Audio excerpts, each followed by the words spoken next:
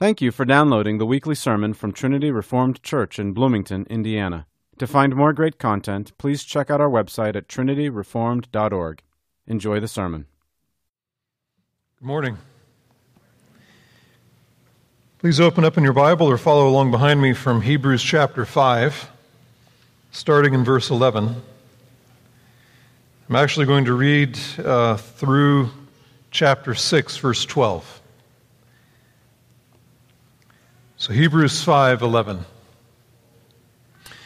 Concerning him, we have much to say. Now, hold on. Who's the him? Melchizedek, from the last earlier on, right? So that's who he is. That's who the him is, Melchizedek. Concerning him, we have much to say, and it is hard to explain, since you have become dull of hearing.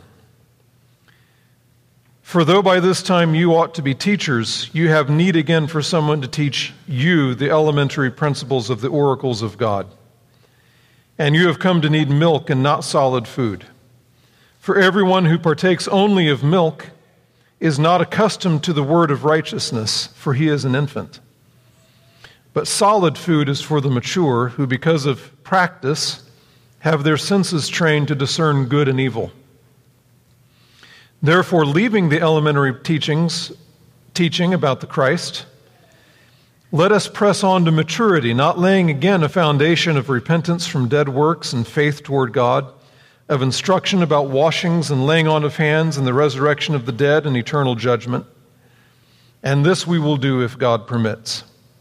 For in the case of those who have once been enlightened and have tasted of the heavenly gift and have been made partakers of the Holy Spirit, and have tasted the good word of God and the powers of the age to come, and then have fallen away, it is impossible to renew them again to repentance, since they again crucify to themselves the Son of God and put him to open shame.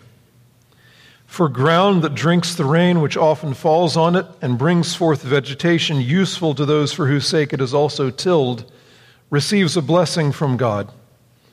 But if it yields thorns and thistles, it is worthless and close to being cursed, and it ends up being burned.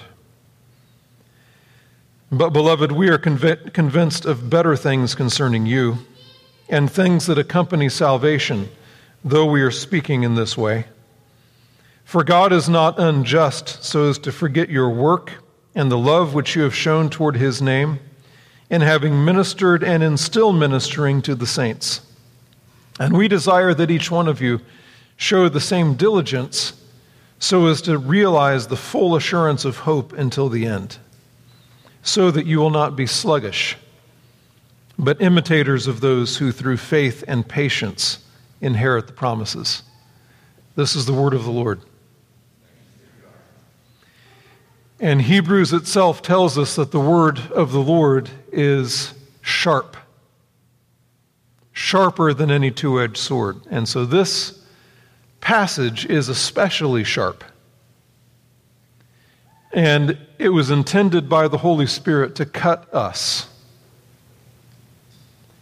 To cut us. This is the word of the Lord. It is sharp.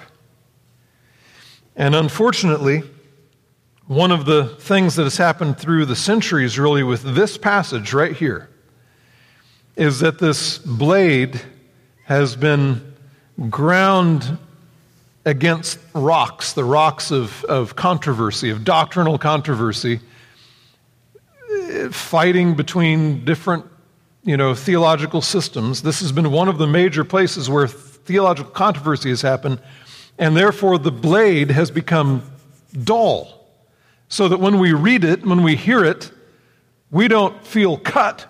We go into theological controversy mode. And then we lose the point, literally, for which it was given to us. It was given to us to cut, not to be fodder on one side or the other of some theological controversy. And so this is a difficult passage. Difficult not just because it teaches us things that we wrestle with, but difficult because it hurts. If it doesn't hurt, you've not heard it. All right?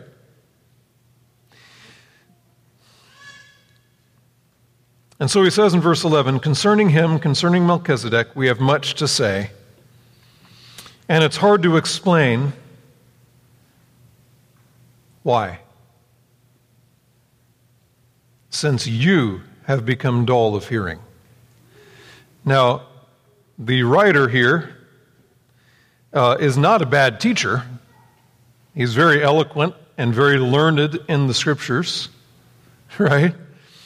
And he knows what he's talking about. And yet when he gets to this point, he realizes, okay, I think I'm losing you. Now, when you're a teacher, when you're standing in front of people, you could be a father at your dinner table, you could be a teacher in a classroom, you could be just trying to explain something to someone, in whatever context. When you're a teacher trying to teach someone, and you're face to face with them, and it becomes obvious, right? You know, the eyes start to drift, they kind of glaze over, you know, they get antsy, you get fidgety, you start wishing, you know, you're somewhere else. That's easy to see when you're teaching. He's not even in front of them. He's writing, right? And he knows them well enough to know, oh, wait a minute. I know what's happening now. I know what you're doing.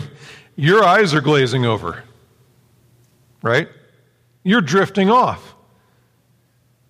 But it's not because he's a bad teacher. It's because the people he's writing to are lazy. That's the word actually here. Dull of hearing, lazy. They're lazy hearers. They're unwilling to do the hard work of following what he's saying and benefiting from it. Okay? They're lazy. Worse than that, how many of you like to be called lazy? No. How many of you like to be called a baby? That's where he goes next. You see, verse 12. For though by this time you ought to be teachers, you have need again for someone to teach you the ABCs, the most basic things, the elementary principles of the oracles of God. And you have come to need milk and not solid food. In other words, what? You're babies. You're babies, he says. You ought to be teachers, but you're not. You ought to be mature, but you're not. Instead, you're lazy and you're babies. Think of what a baby is. We have some experience with this. Babies are incredibly selfish.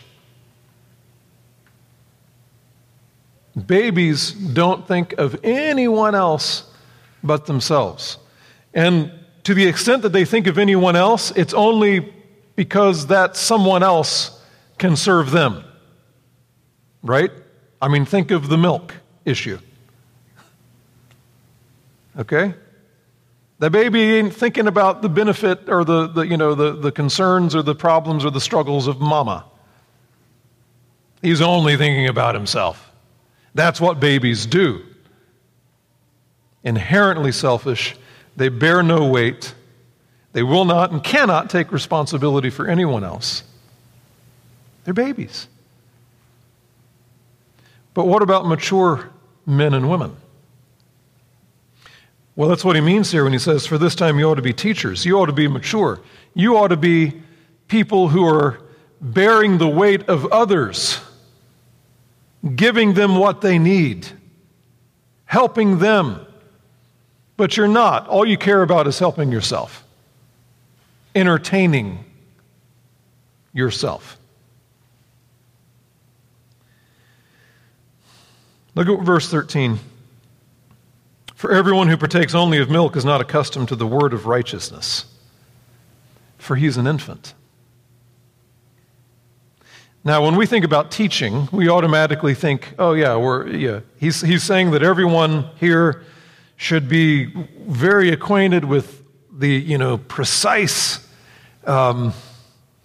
details of doctrine and should be able to hold forth and teach very deep, precise doctrine. Well, listen, Doctrine is important. That's what he's been doing, and that's what he said you're not able to handle. He's been teaching doctrine. There's no dismissing of doctrine here, okay? But notice, doctrine has to have a point. And what is the point? He calls it the word of righteousness. He goes on, verse 14. But solid food is for the mature, who because of practice have their senses trained to discern good and evil. This is not just doctrine for doctrine's sake. This is doctrine for righteousness' sake. It's the word of righteousness. It's to train you how to discern good and evil. This is talking about, this is what maturity actually is. You can know all the theology in the world and all of its details and all of that stuff and be a baby, because you will not bear weight. You do not live for anyone but yourself, and even your study of doctrine is actually for yourself. It's the opposite of maturity.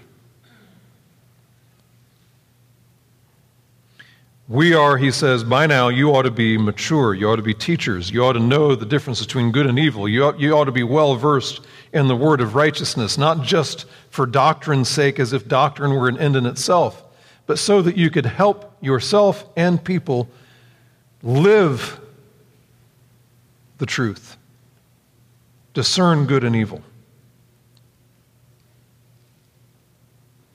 If that's not the point of your doctrine will rot in your mouth, and it'll be poison to you.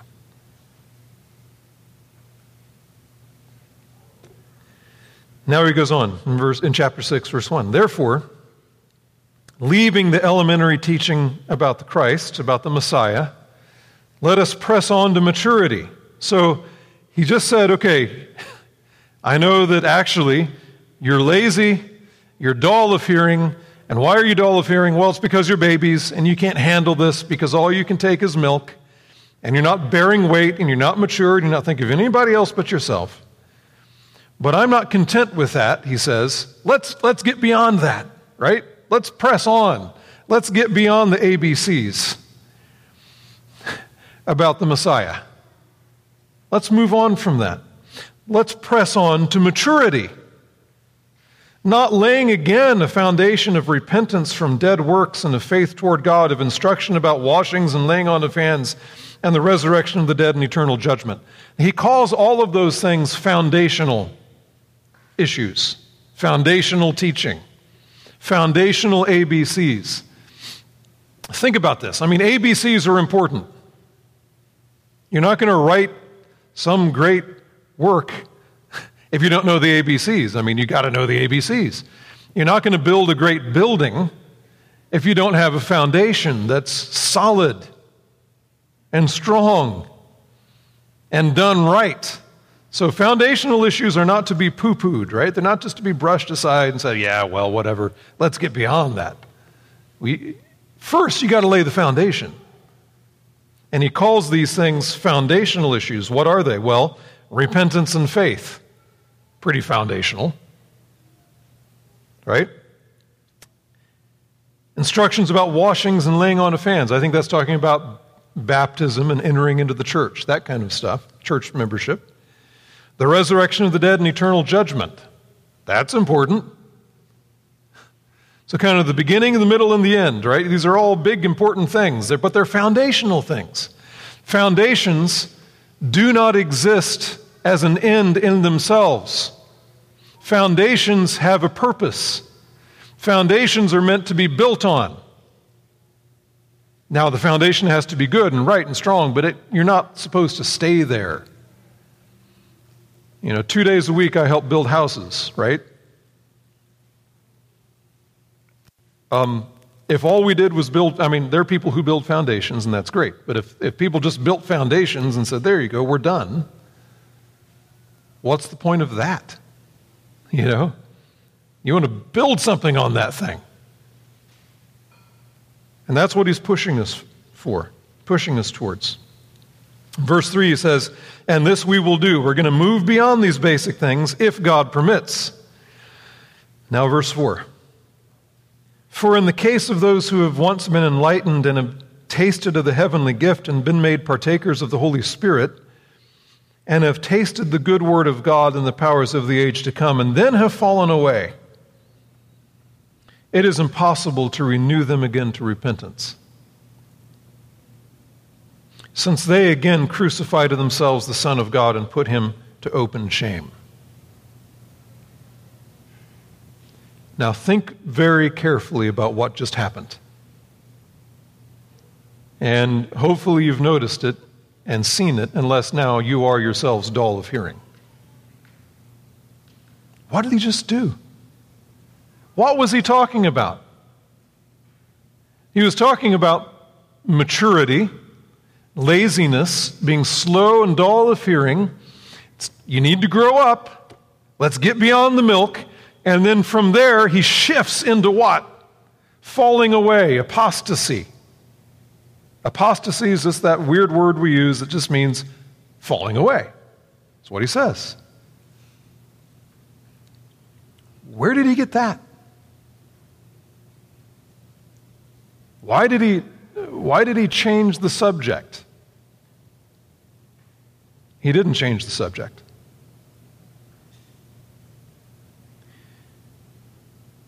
Being lazy, being a baby, being content only with milk, being content only with feeding yourself basic things so that you don't have to bear the weight of anybody else, all right, will lead you ultimately to apostasy, falling away. This is the progression. Look at what he says. Notice who he's talking about, all right? And he gives a long list to indicate who he's talking about. For in the case of those, verse 4, who once have been enlightened, okay? I'm not going to prove this to you, but I'm going to make an assertion. I think he's talking here about baptism. Don't have time to prove that. He's talking about people who've been baptized. This is the language that was used in the early church for those who were baptized, okay? For those who've been enlightened, they've been baptized. And have what? Tasted of the heavenly gift. I think that's talking about communion. That's the language that they used. All right? You've been baptized, you've been welcomed to the Lord's Supper, and you take communion, and you've been made partakers of the Holy Spirit. This could mean a couple of different things, or several things. It could mean we come into what Scripture calls the temple of the Holy Spirit, the church, and we're here together. It could even mean ordained. Those who have been ordained as pastors, elders, deacons. Verse 5, and have tasted the good word of God. What is that? That's what you're doing right now. You're hearing the preaching of the Word of God. You're tasting it. Here it is. And the powers of the age to come. What does that mean? Well, you're in the church. You see God working. You see God transforming lives of people. You see God answering prayers. You see God bringing people to faith. You see God working. You taste the powers of the age to come. So who is he talking to? Who's he talking about? Who's he talking about? He's talking about you and me and you and you and you and you and you. He's talking about us. He's talking about people in the church. Baptized, taking the Lord's Supper, hearing the Word of God, being in the place where God works. He's talking about us. Do you see that? All right? What does he say? Well, in the case of those church members growing up in a Christian home, growing up in a church, who fall away, right? Verse 6, it's impossible to renew them again to repentance, since they again crucify to themselves the Son of God and put him to open shame. Now, listen, this should cut, this should terrify, this should sober us, because he's talking about us. None of us, none of us, not the pastors, not the elders, not the deacons, not you, not any of us, are exempt from this warning. He's talking about us. And if we, if you, if I fall away,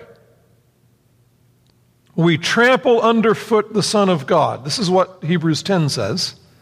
Trample underfoot the Son of God. Here he says, hold him up, crucify him again, and hold him up to open shame.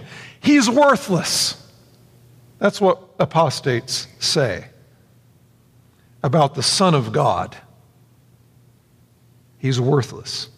Tried that, didn't work. Bunch of man-made rules, bunch of unscientific, superstitious junk. Have you ever known an apostate? The most bitter enemies of Christ are those who once professed to bow their knee to him.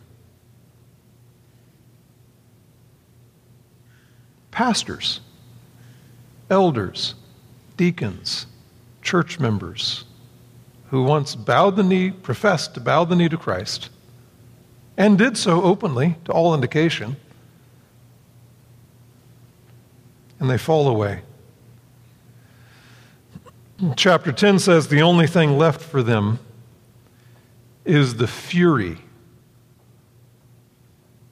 the fire of God.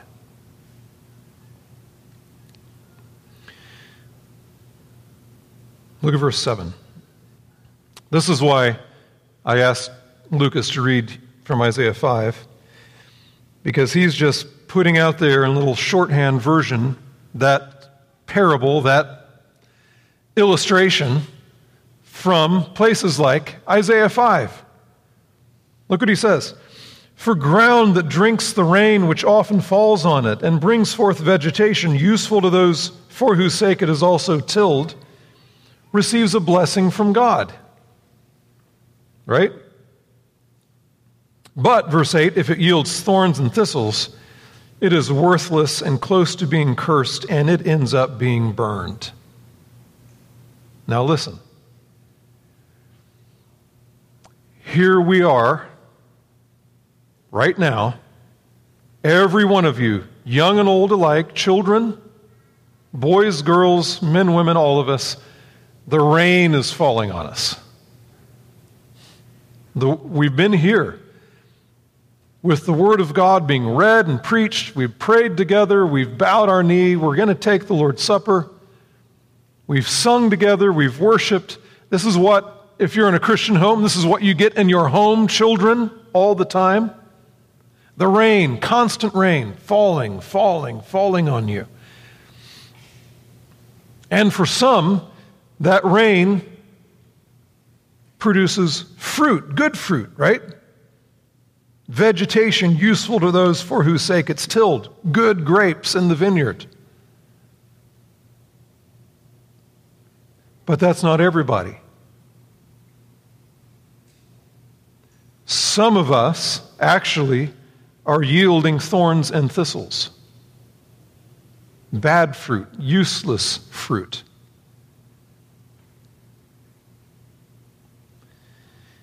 And what happens to that? Well, that ground is worthless and close to being cursed, and it ends up being burned. It's all getting the same rain, but the rain, in their case, in your case, if this is you, is not producing good fruit. It's actually producing thorns and thistles.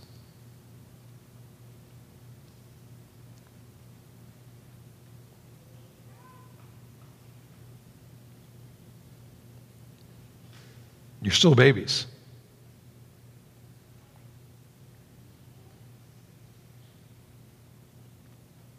That's why he says this. Right? I'm worried that what I'm teaching you can't understand because you're lazy and slow and dull of hearing. I wish you were mature. Mature men and women can take solid food, the word of righteousness. They have their senses trained to discern good and evil, but I can't, but you don't. You're babies. You only could take as milk. And by the way, you're in danger of falling away.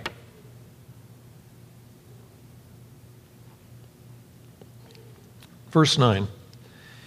But beloved, we are convinced of better things concerning you and things that accompany salvation, though we are speaking in this way. Now, he's not just taking away everything he just said. We shouldn't all just say, oh, good. Thankfully, he's not talking about me. No, he's just a good pastor, and he knows that there are both kinds of ground out there that he's writing to, that he's preaching to, and he doesn't want to crush them. He wants to encourage them, right? Look what he says. Verse 10, for God is not unjust so as to forget your work and the love which you have shown toward his name, in having ministered and in still ministering to the saints. In other words, I see good fruit. That's what he's saying. I do see good fruit out there. But that doesn't mean you're allowed to be lazy. Look at what he says next, verse 11. And we desire that each one of you. Now he's getting very personal and particular. Each one of you. We desire that each one of you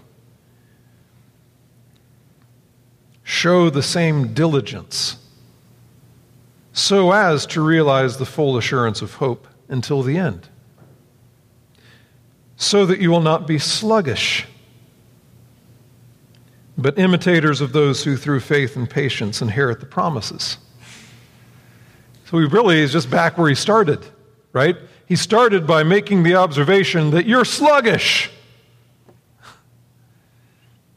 And because you're sluggish, you're still babies. I don't want you to be sluggish. I want you to be diligent. So that you have this full assurance of hope to the end, meaning you don't fall away. You have the hope to the end. But you can't be sluggish. You can't be lazy, and you can't be babies. Now listen, brothers and sisters. I believe our church is full of babies.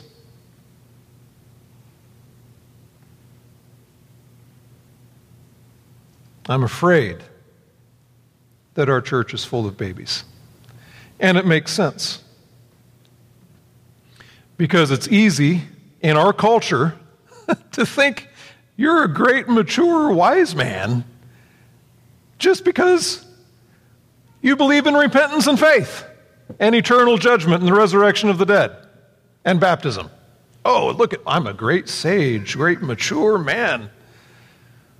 No, you're just a baby. That's the baby stuff. That's the ABC stuff. And if you're self-satisfied and self-confident and self-assured that you're some great sage and great wise man or woman and mature stalwart of the faith because you believe the ABCs, well, no, actually.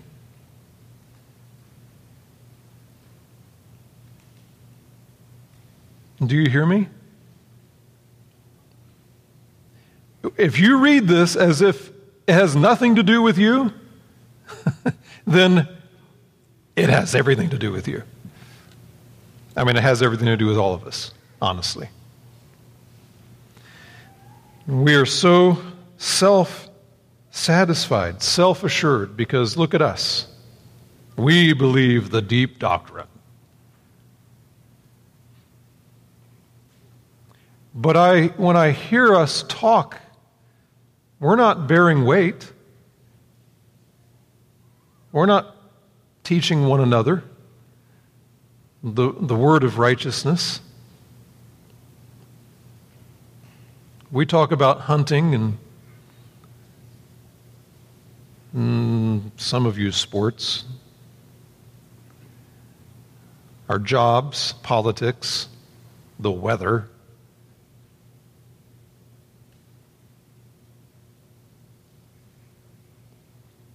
But you're not teaching anyone.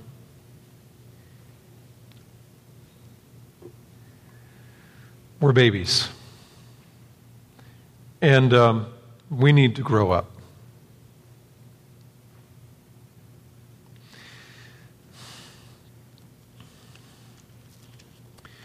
Well, we're coming to the Lord's table. And this supper, this meal, is in fact to strengthen us, to make us grow up. Come forward, men. This table the Lord gives us to strengthen us, to strengthen our hope, to give us strong encouragement to take hold of the hope that's set before us. That's what this table is for. It's to strengthen those who are weak. We are weak. We need this meal. We need to have our faith built up. We need to commune with Christ through this meal. And that's why he gave it to us. Yes, many of us, I believe, are babies. What do you do with that? Is it a sin? I think so. Because by this time you ought to be teachers. So you're doing something you ought not. You're being something, we're being what we ought not to be. So we're sinners. And so we come to this table knowing that we deserve to have our body crushed, our blood spilled. And yet Jesus did this for us in order to bring us to God, in order to give us everything we need to grow up. And so, brothers and sisters, let's take hold of this and let's grow up. Days are coming when babies aren't going to last.